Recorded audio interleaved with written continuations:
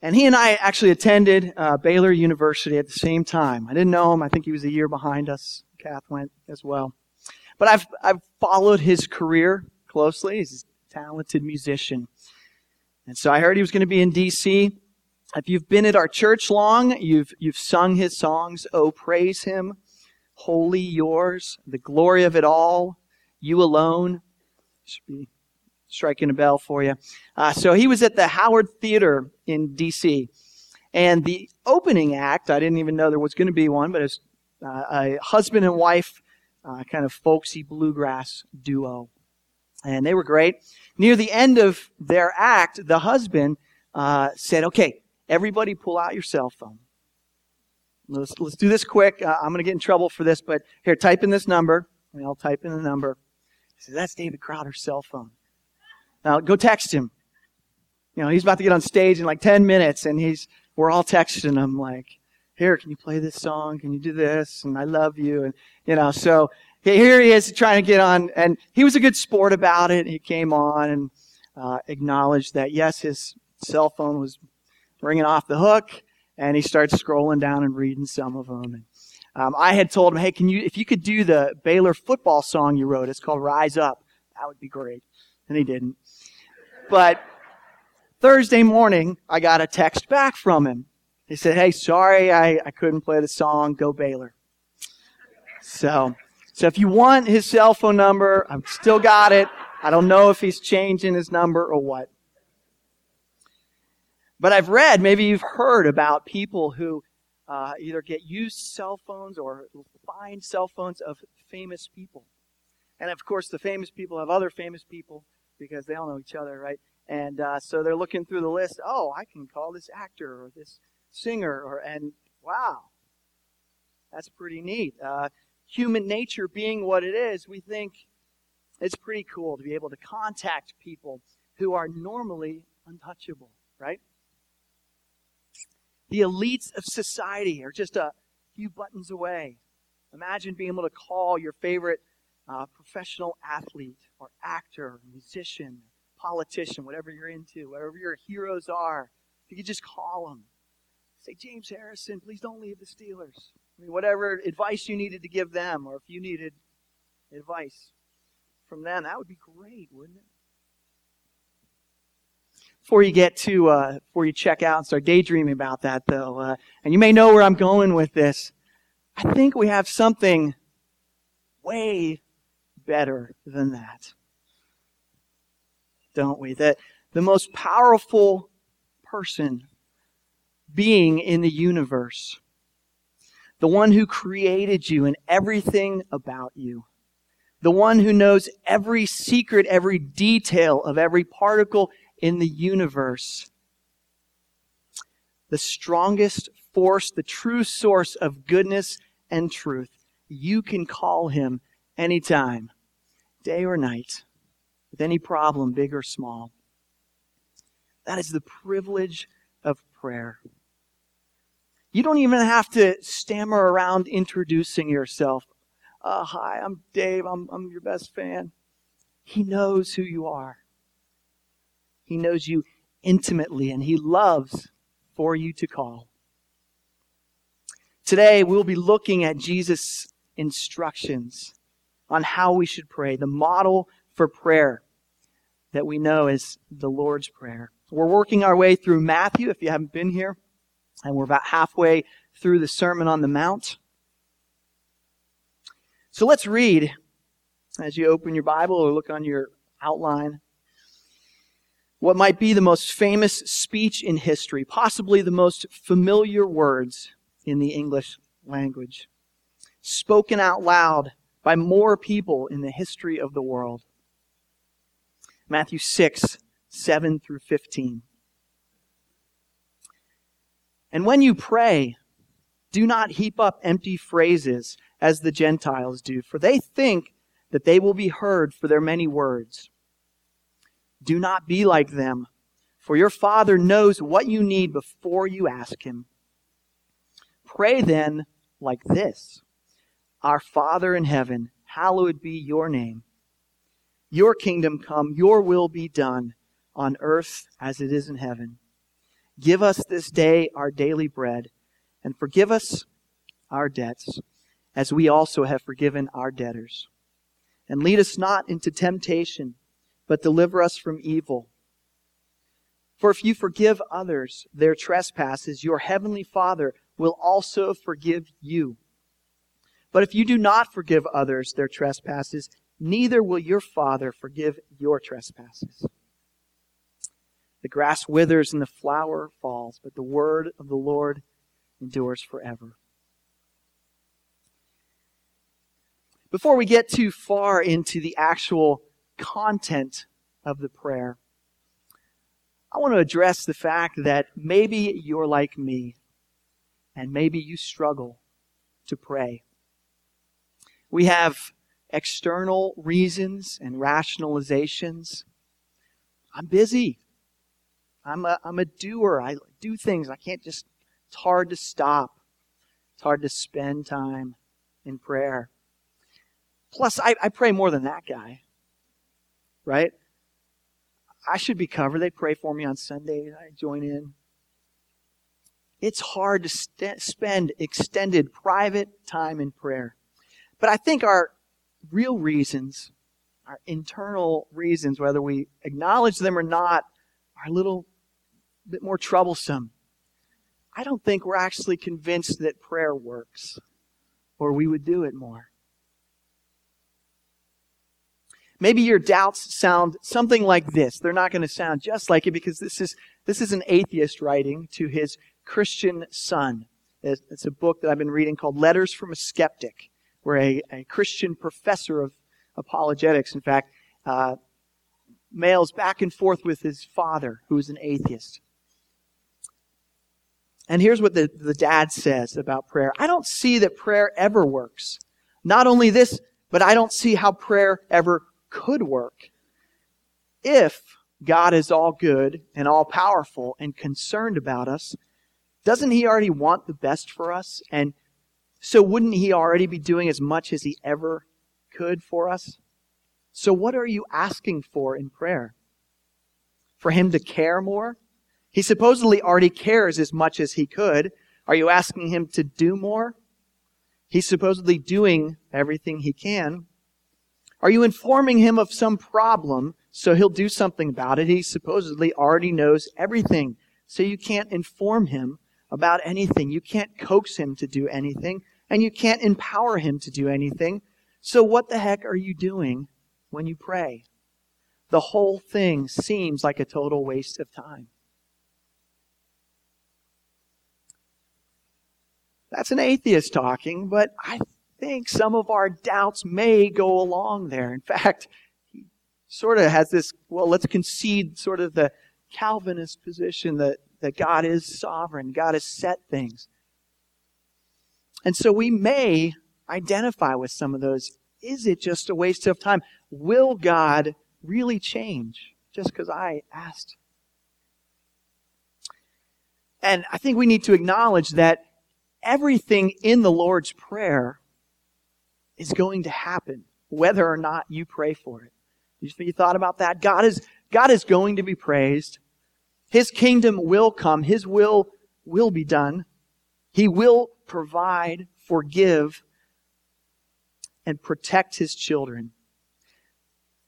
But I think the question is, how much do you want to participate in those things?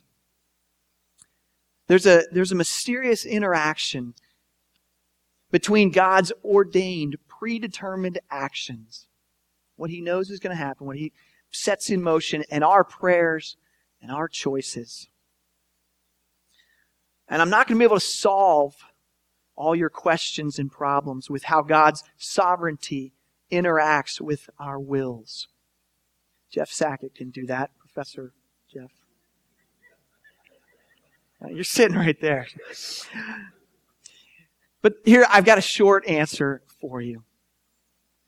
Even though God has ordained all things to pass, and He is the first cause of all things, He gives us still the freedom to make choices that have consequences, good and bad. And He wants us to come to Him in prayer with the knowledge that our prayers will change things. We may not always get the answers we want. He is free to say yes, no, or wait, right? But He tells us to come and to talk to Him. And it's certainly worth remembering that this is not just, in our text, it's not just anyone offering up a model of how to pray. This is God the Son teaching us how to pray to God the Father.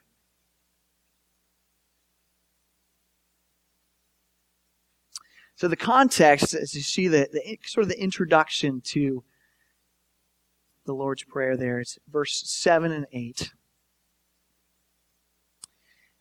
Right, they remind us that we don't need to heap up empty phrases. God's not going to hear us just for our many words. And see, what Jesus has been doing throughout chapter 6 is He's saying, hey, don't be like this. And then He gives us a negative, and then He gives us a positive. So He says, don't pray for other people's praise. Pray in private. When you fast, don't do it so other people will notice and applaud you. Do it secretly. And later we'll get to don't be anxious for your life. Trust God for His providence. The whole chapter is sort of this formula. And here we see the same thing. He says, don't heap up these phrases, empty phrases. He says, this is how you should pray. Your prayer should have substance and direction. And here it is. Now, I think some people think, well, all right, Jesus is just prohibiting long prayers, right? We just got to keep it short and get right to the point. I don't think He's saying that particularly. Jesus spent hours in prayer. And He asked His disciples, couldn't you tarry just 1 hour?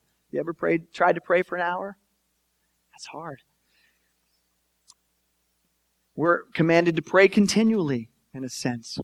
So I don't think He's saying just shorten your prayers. And asking how much you should pray is kind of like asking how much you should talk to your spouse. We need to remember that there's no extra righteousness to be won for long prayers, and there's no righteousness to be lost with short prayers. But I think the key to understanding this prayer is that Jesus says, pray like this. And so we don't need to restrict ourselves just to these words, although it's perfectly fine to recite them. It's fine to do them in worship. You may have been in your head going with the whole, for thine is the kingdom, the power, and the glory when we got to the end of the prayer.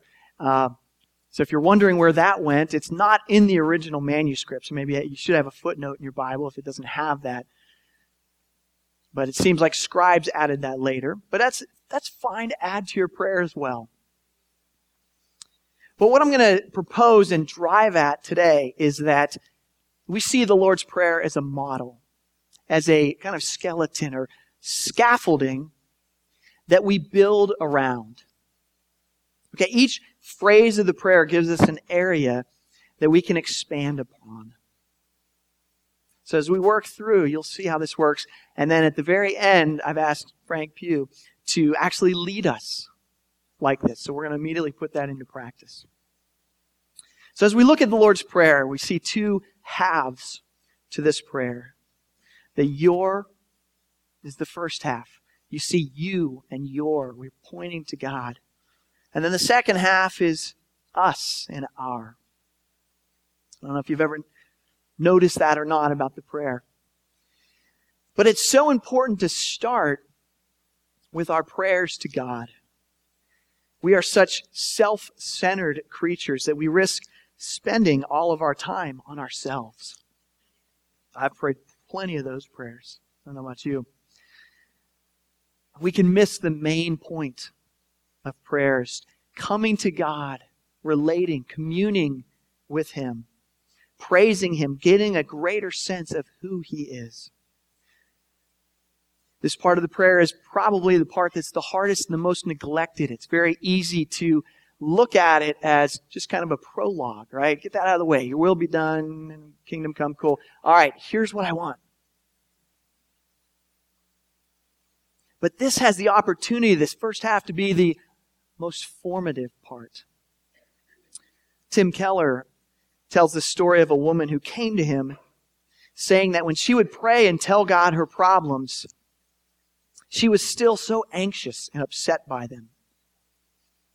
But then she said she finally decided to spend 80% of her prayer time in adoration, in praising God and saying who He is. And she said, I suddenly realized the reason I worried and got upset and scared was because I didn't realize how great He was. And by the time I thought about His greatness and His wisdom and all He's done for me, when I got to the time of petition, I just said, here, why am I worried? Here, take it. So when we start with God's character, God's glory, and God's priorities, I think it casts a shadow over the smaller things in our lives, as important as they may seem to us. And all of our desires, all of our needs have the possibility of being idols, big or small, and to acknowledge God first, and we understand our idolatry. So the first part of the prayer is our address to God, addressing Him. And in 4 short words, our Father in heaven, Jesus shows us the great paradox of our relationship with God, that He is both close and intimate, and He is far, and He is glorious and unknowable. In a sense, we have our Father, which says He is immanent. He is close to us. He has a relationship with us. He comes near. But then the other side, in heaven, and we're reminded of God's transcendence and how apart and far greater and above us He is. And we hold those two truths together because it's easy to err on one side. If we always think of God as distant and far out there and beyond us, we're not going to get a true picture of who He is. And if we always think of God as close and our buddy, that's not a true picture either. We need to hold those together. I love one of the songs we sing, Lord of Lords. It says, Lord of Lords, Prince of Peace, Abba Father, closest friend. It's got it all. It's got the transcendence in acknowledging Him as Lord. And then the closest friend. Let's hold those together, those truths. We have the privilege to call Him Father because we are His adopted sons and daughters. Now, a Muslim would say that you don't have the right to call God Father because we don't have the right to have that kind of familiarity and intimacy with the Great One. But Jesus says that if you believe in me, my Father is your Father. You have the same legal standing and family relation to God the Father as Jesus the Son does. We spent time, actually our men's retreat back in February was on the Lord's Prayer. And I thought, well, I'm just going to rip off everything He says. But I decided not. There was a lot of other places I wanted to go. But we actually got to spend some really good time thinking about how our pictures of our fathers affect how we see God. And I'm not going to spend time doing that. But knowing God as Father. Ligon Duncan explains that at the very beginning of the prayer, Jesus wants you to remember that you are not entering into the throne room by right. You are entering by privilege. You are not entering into the throne room by nature, by your nature. You are entering by covenant. And you are not entering into the throne room merely as a creature. You are entering as a child of God. Our Father in heaven. After that initial addressing God, we are asking now for 3 petitions, 3 things. And in the Greek, the literal word order looks like this. Let it be hallowed, your name. Let it come, your kingdom. Let it come about your will. And then on earth as it is in heaven. I don't know if that's helpful to see, but I believe that last phrase, on earth as it is in heaven, I think we tend to lump that with the last petition there, right? That your will be done. But I actually see that as relating to each of the three previous. Because in heaven, God's name is perfectly revered and hallowed. His kingdom is established perfectly. All of His creatures do His will perfectly. And so we are asking for a reflection of that. We are asking for God to help us do that here. We spend our time hallowing, glorifying our own names and the names of people we admire and worship. We build our own kingdoms and the kingdoms of this world. We follow our own wills. And Jesus is saying, imagine what it's like in heaven and bring that here. Pray for that to be established here. So the first petition, hallowed be your name, is more than just keeping the third commandment. Remember the third commandment? Do not take the Lord's name in vain. Certainly that's part of it, but it's more than just His name we're asking for. I am Yahweh, God. It's not we're just saying that that's a great name. It is, but it's His name as understand His whole character, His person, His authority, who He is. So when we sing songs like Your Name is Holy or Glorify Your Name, it's not just that we're saying let's bring praise to the name of Yahweh or Lord. It is saying that everything about you is holy, set apart, perfect. We glorify your whole person, your whole being. The word that the ESV translates as hallowed has the root hagiadzo. I know this is too much Greek, sorry, but it can also mean consecrate, sanctify, dedicate, reverence, or purify. Now, I know those are all kind of religious, sanctimonious sounding words, but you get the picture, right? This is the place in our prayer where we offer our adoration, where we tell God how great He is, where we list His amazing qualities. Not because He's a needy God, but because we forget.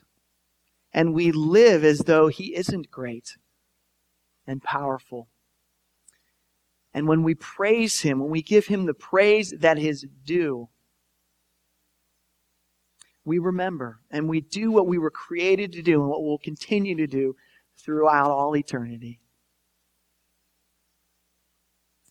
Now I'm going to use a little bit as I work through each of these phrases. I'm going to use the Westminster Larger Catechism, and maybe you've studied it, maybe you haven't. I'm going to put it in some easier terms because you get lost in all of it says. Don't write it down. There's going to be too much. Just sit back and soak it in. I just want to use it as a way of summarizing each section.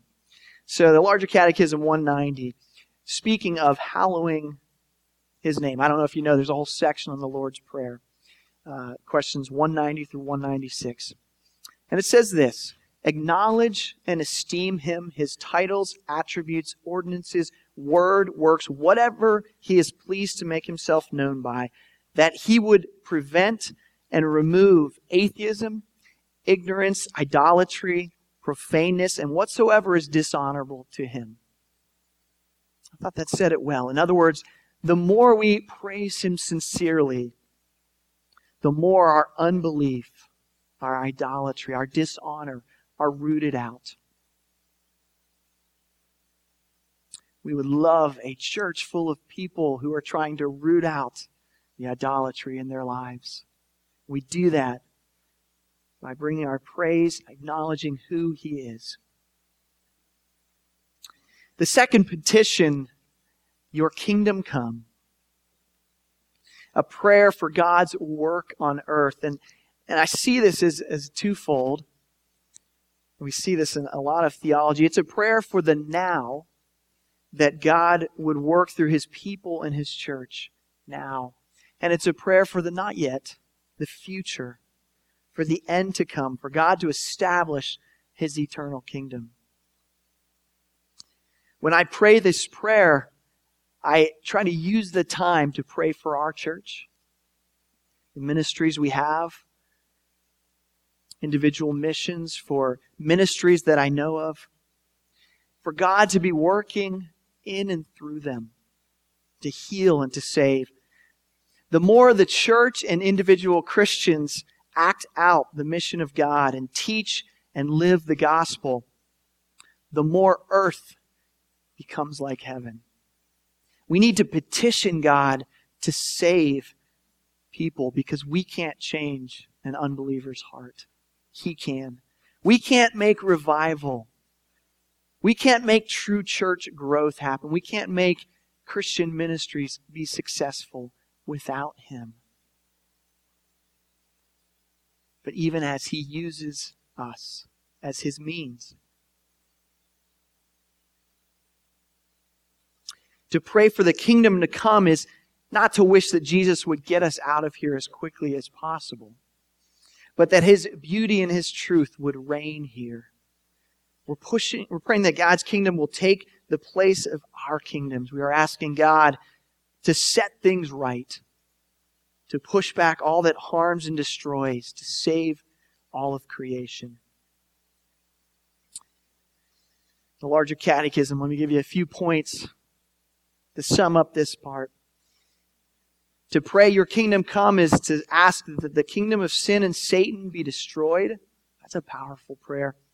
That the gospel go throughout the world. That the Jews and the fullness of the Gentiles be brought in. Is the wording. That the church be furnished with gospel officers. That we would have enough elders and deacons and pastors. And be free. The church would be free of corruption. That those still in sin be converted, and those already converted be comforted and built up. And number 6, that Christ would rule in our hearts, and God would exercise His power in all the world. There's a lot you can pray for there. And now the third petition, the last petition of the first half of the your section. Your will be done.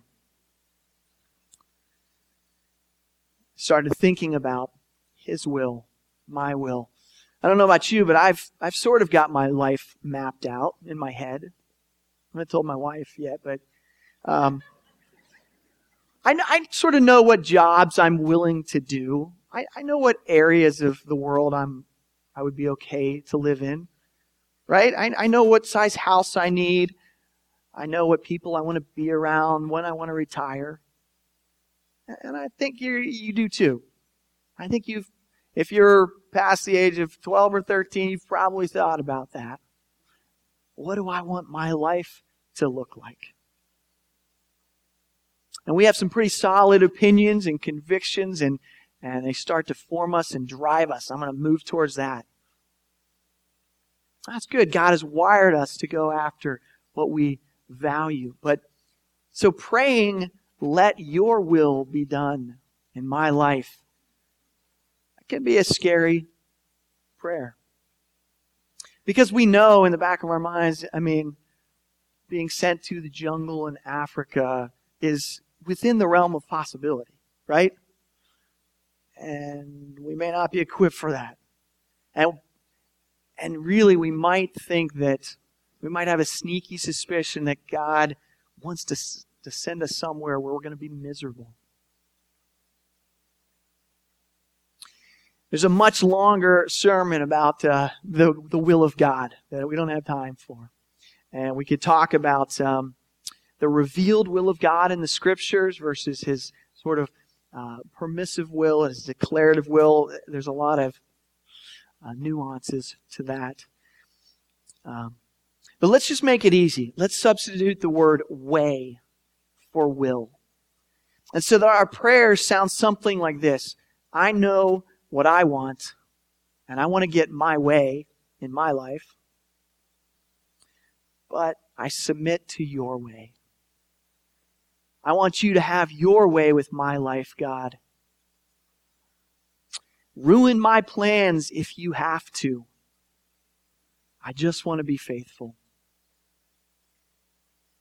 Now, for the most part, I'll say that God uses the natural personality and gifts and talents that He's created you for. And if you're using those, that's probably where God wants you. On the other hand, I can't guarantee that God won't include very difficult things that go against your nature, maybe painful things in your life that may be part of His will, His way. Certainly if Jesus could pray, not my will, but yours be done in the Garden of Gethsemane when He was facing torture and crucifixion, we can submit to God's will. So now the Catechism 192, let me just sum it up. Here's what it says. We are naturally unable and unwilling to know and do the will of God. We are inclined to do the will of the flesh and the devil. God, take away our blindness, our weakness, and the perverseness of our hearts. Make us willing and able to know, do, and submit to His will with humility, cheerfulness, faithfulness, diligence, zeal, sincerity, and constancy.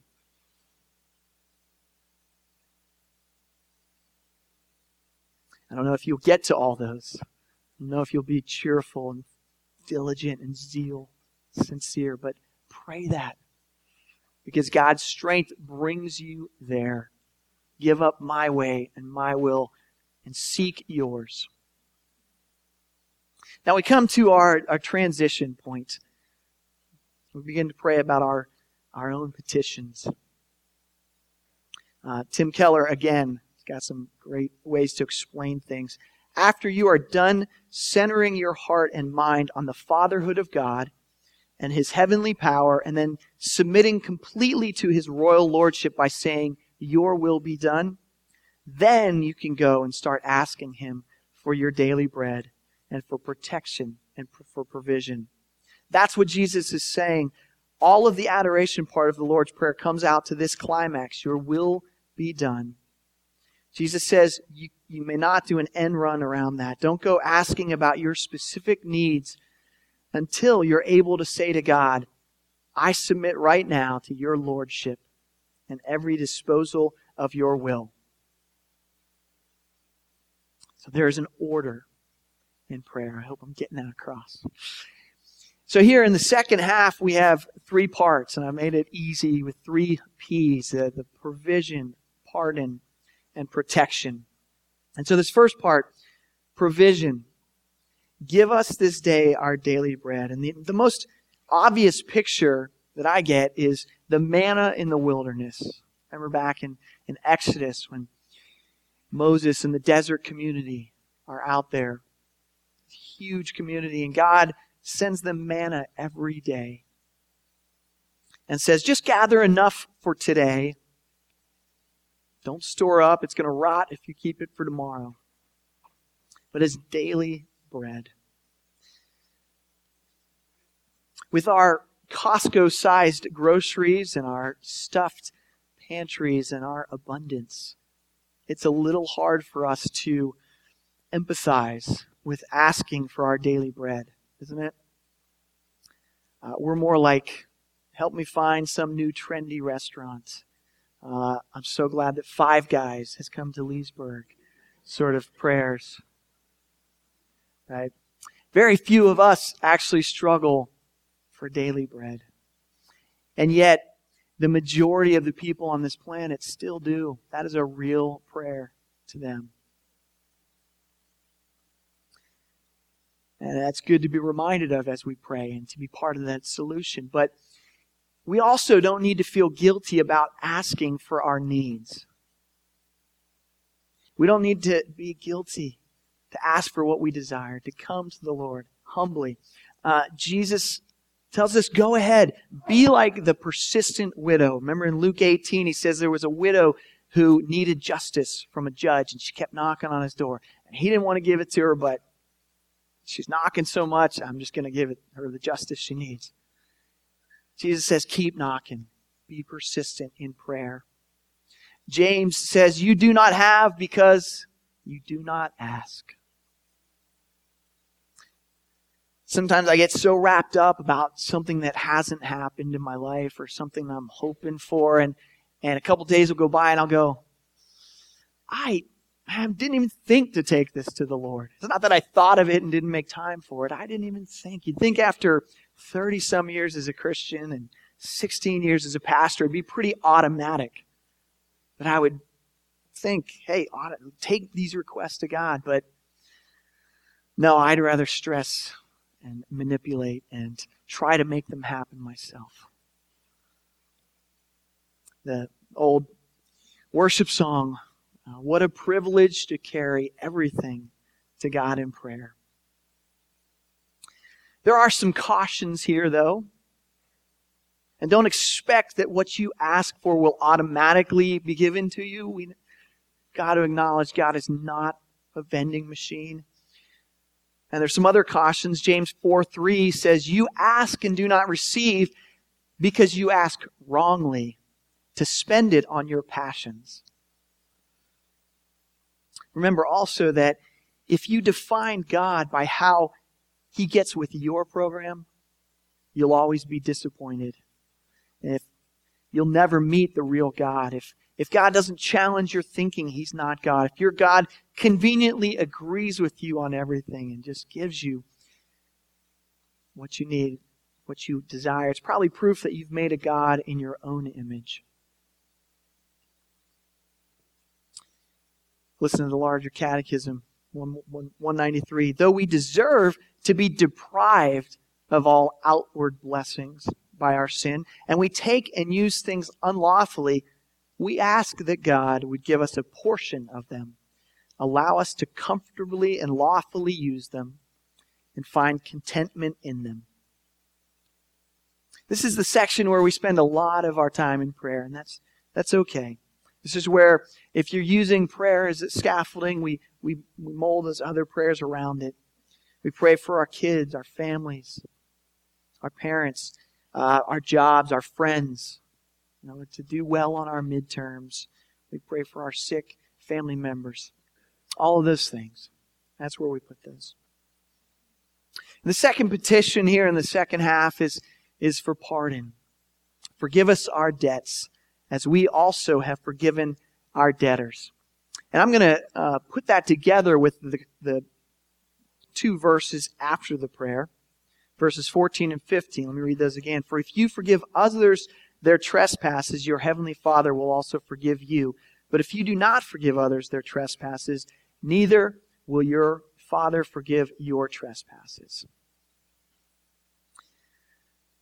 Now, I used to wonder, I don't know if this resonates with you, but I used to wonder, why do we have to keep asking for forgiveness, like on a daily basis? I mean, I was taught at a young age, and I still think it's good biblical teaching, that when I became a new creation in Christ and was saved, that all of my sins, past, present, and future, are forgiven. So it didn't make sense to me, I think, to keep asking. I'm already forgiven. What's that about? And I want to do this very quickly because we're running out of time. But I could spend a lot of time on this, but there's this idea that you could read these verses and get a very strict, wrong impression that if there was one person you didn't forgive, that, oh, I've blown it, I can't be saved, I'm not going to heaven. Or the converse of that is, if I just forgive everybody, I'm good. That's my ticket. I'm automatically going to heaven. It sort of on the surface, that's what it sounds like. But I want to just challenge a little bit.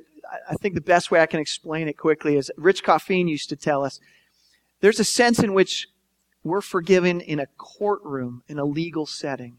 And there's a sense in which we're forgiven in the family room. You remember that? People that were around when Rich was a pastor here. The courtroom, the legal sense, is where we are declared righteous in the sight of God. And that's where Christ atones for us, wins our salvation, and we are declared just and forgiven in His sight. So that's salvation. That's what gets us to heaven. Okay, that's the courtroom. After that, as we're believers, living our lives, being sanctified, then we're in the family room. And we're part of God's family. And that's where we're asking for that daily forgiveness. Yeah, we're overall, all of our sins are forgiven, but we're still struggling with sin. And we're struggling to forgive other people their sins. And Jesus is saying that you need to be forgiving your brothers. I mean, I look at my kids, and if they're fighting, I want them to apologize and forgive each other, right? And that's what God the Father wants to see. And there's a sense in which if we're not asking for that forgiveness and we're not forgiving each other, God is displeased. And we don't have full fellowship with Him. 1 John says, how can you say you love God if you don't love your brother? Just so you don't think I'm making this up to get out of a sticky theological point, let me read Westminster Confession. Part of chapter 11 says, God continues to forgive the sins of those that are justified. Remember, saved. And although they can never fall from the state of justification, we don't lose our salvation in here. Yet they may, by their sins, fall under God's fatherly displeasure and not have the light of His countenance restored unto them until they humble themselves, confess their sins, beg pardon, and renew their faith and repent. So does that make sense? I need to give you that sense where you're not losing your salvation, but you are, as it said, bringing God's fatherly displeasure on you. We don't want to be like the servant in Jesus' parable who is forgiven this millions of dollars of debt by his master and then turns around and you owe me $100. I'm throwing you in jail for that, right? I think that's the picture we have here. And so this part of the prayer is where we confess our sins by name. We ask for the Lord's ongoing forgiveness, for the ability to turn away from our sins and change, as well as the grace and ability to forgive others. And so then the final petition. And lead us not into temptation, but deliver us from evil. On the one hand, this doesn't seem possible. Let me read James 1:13. It says, let no one say when he is tempted, I am being tempted by God. For God cannot be tempted with evil, and He Himself tempts no one. Okay, so God doesn't tempt us. Doesn't really lead us into temptation. There's some understanding this of God does give us trials in our lives. But I like this idea that we are asking Him, I understand it as don't abandon us in our temptations. Be there in our trials. I think it's understood also with 1 Corinthians 10:13 where it says, no temptation has overtaken you that is not common to man. God is faithful, and He will not let you be tempted beyond your ability. But with the temptation, He will also provide the way of escape, that you may be able to endure it.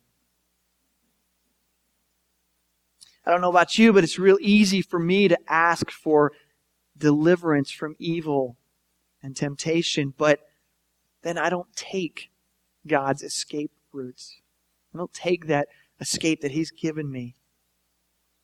I hang around temptation. I let my thoughts linger on my favorite sins.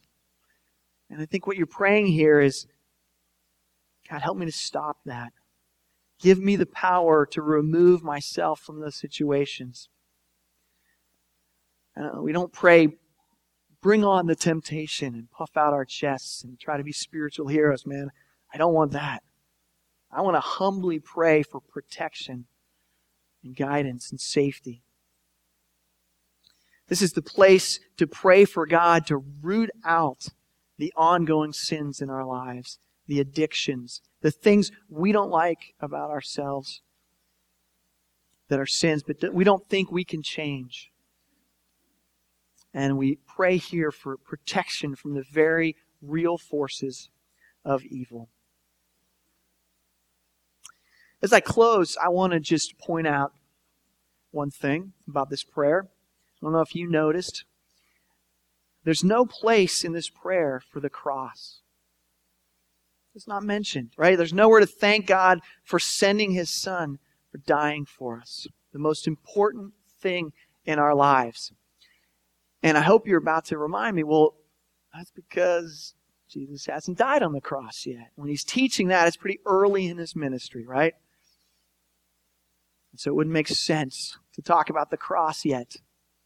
But I want to encourage you, as we wrap this up, that we are now on the other side of the cross. And to understand this prayer with Jesus' death and resurrection gives each phrase, each section, new emphasis and added depth.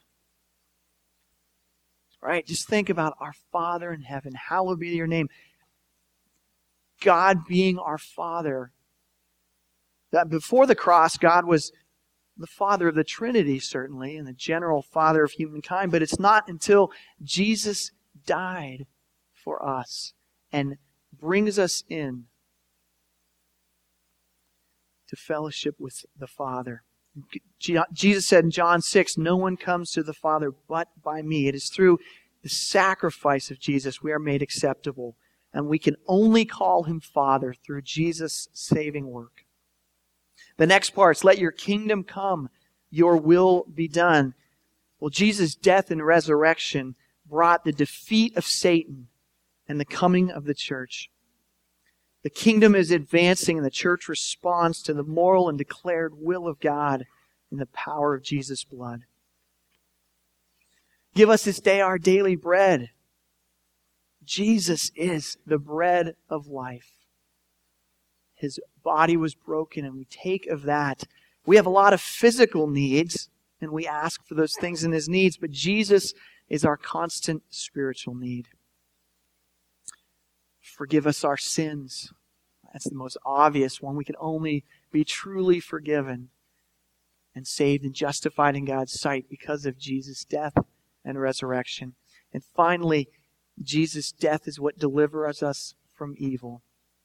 We are delivered from evil because Jesus willingly died, defeated death, Satan, and evil on the cross. Do you remember the song we taught? At the death of death, love and justice kiss. We were born to sin. Only you forgive. At your final breath, grace and mercy win. At the death of death, you died and rose again. I'm not going to close in prayer. I'm going to ask Frank to come up. And this is our extended prayer time. And he's going to use each phrase of the prayer. And you're going to pray along with us.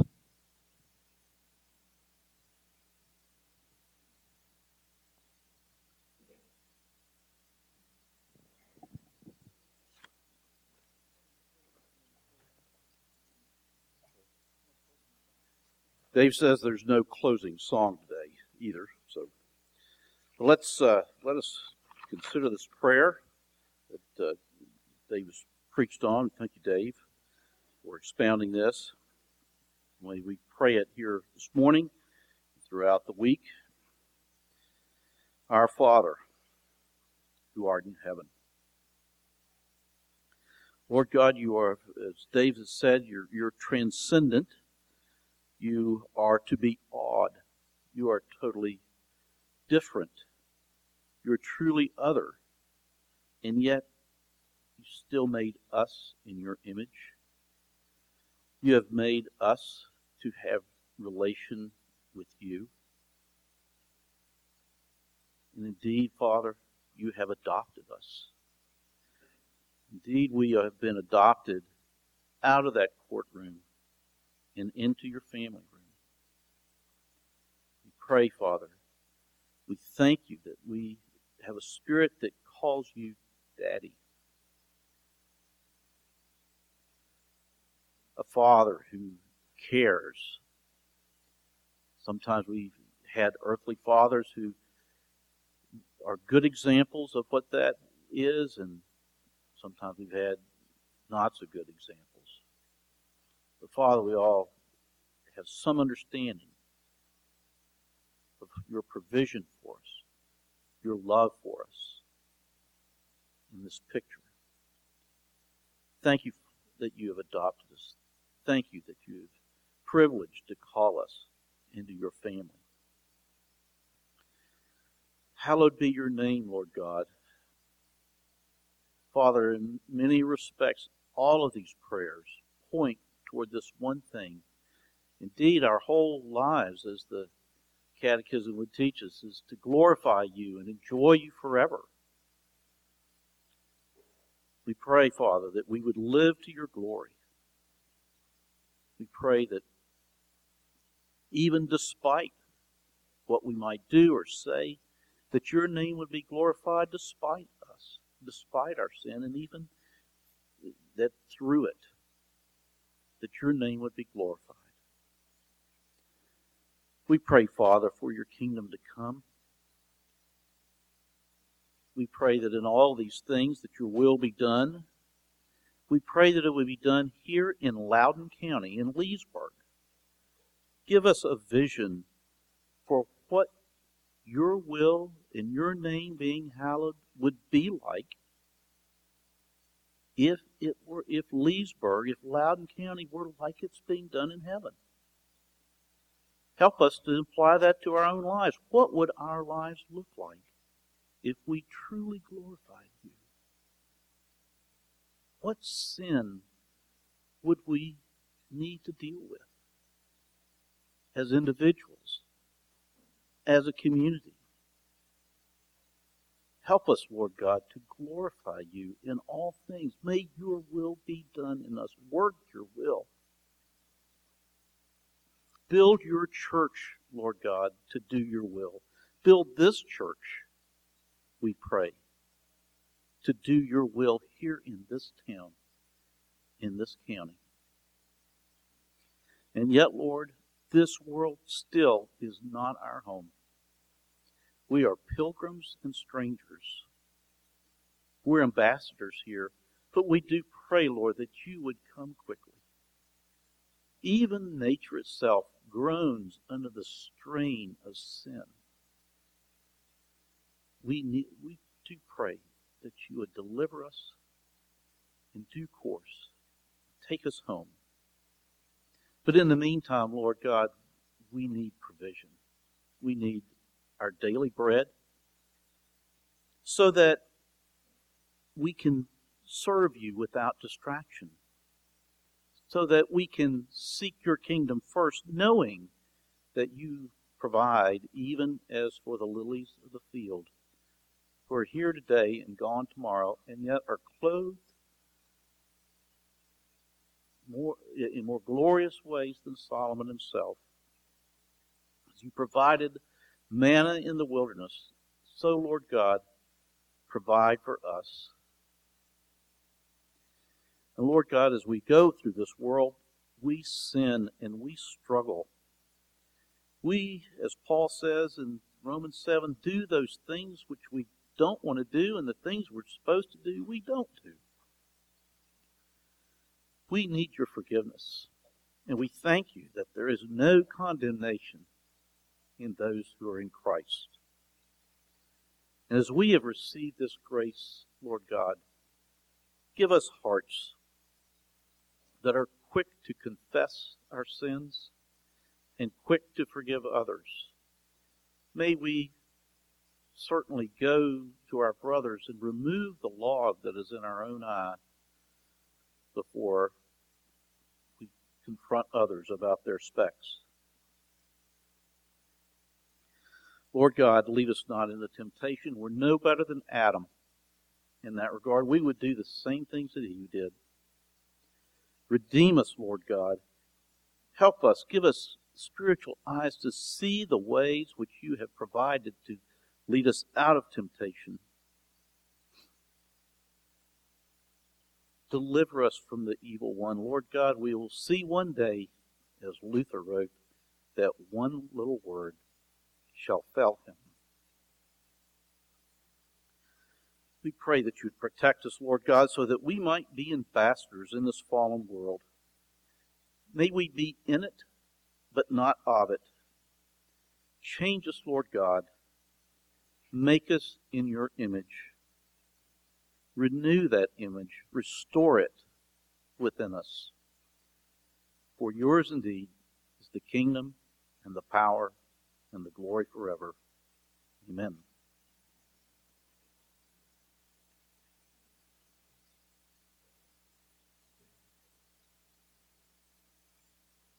That's not on there.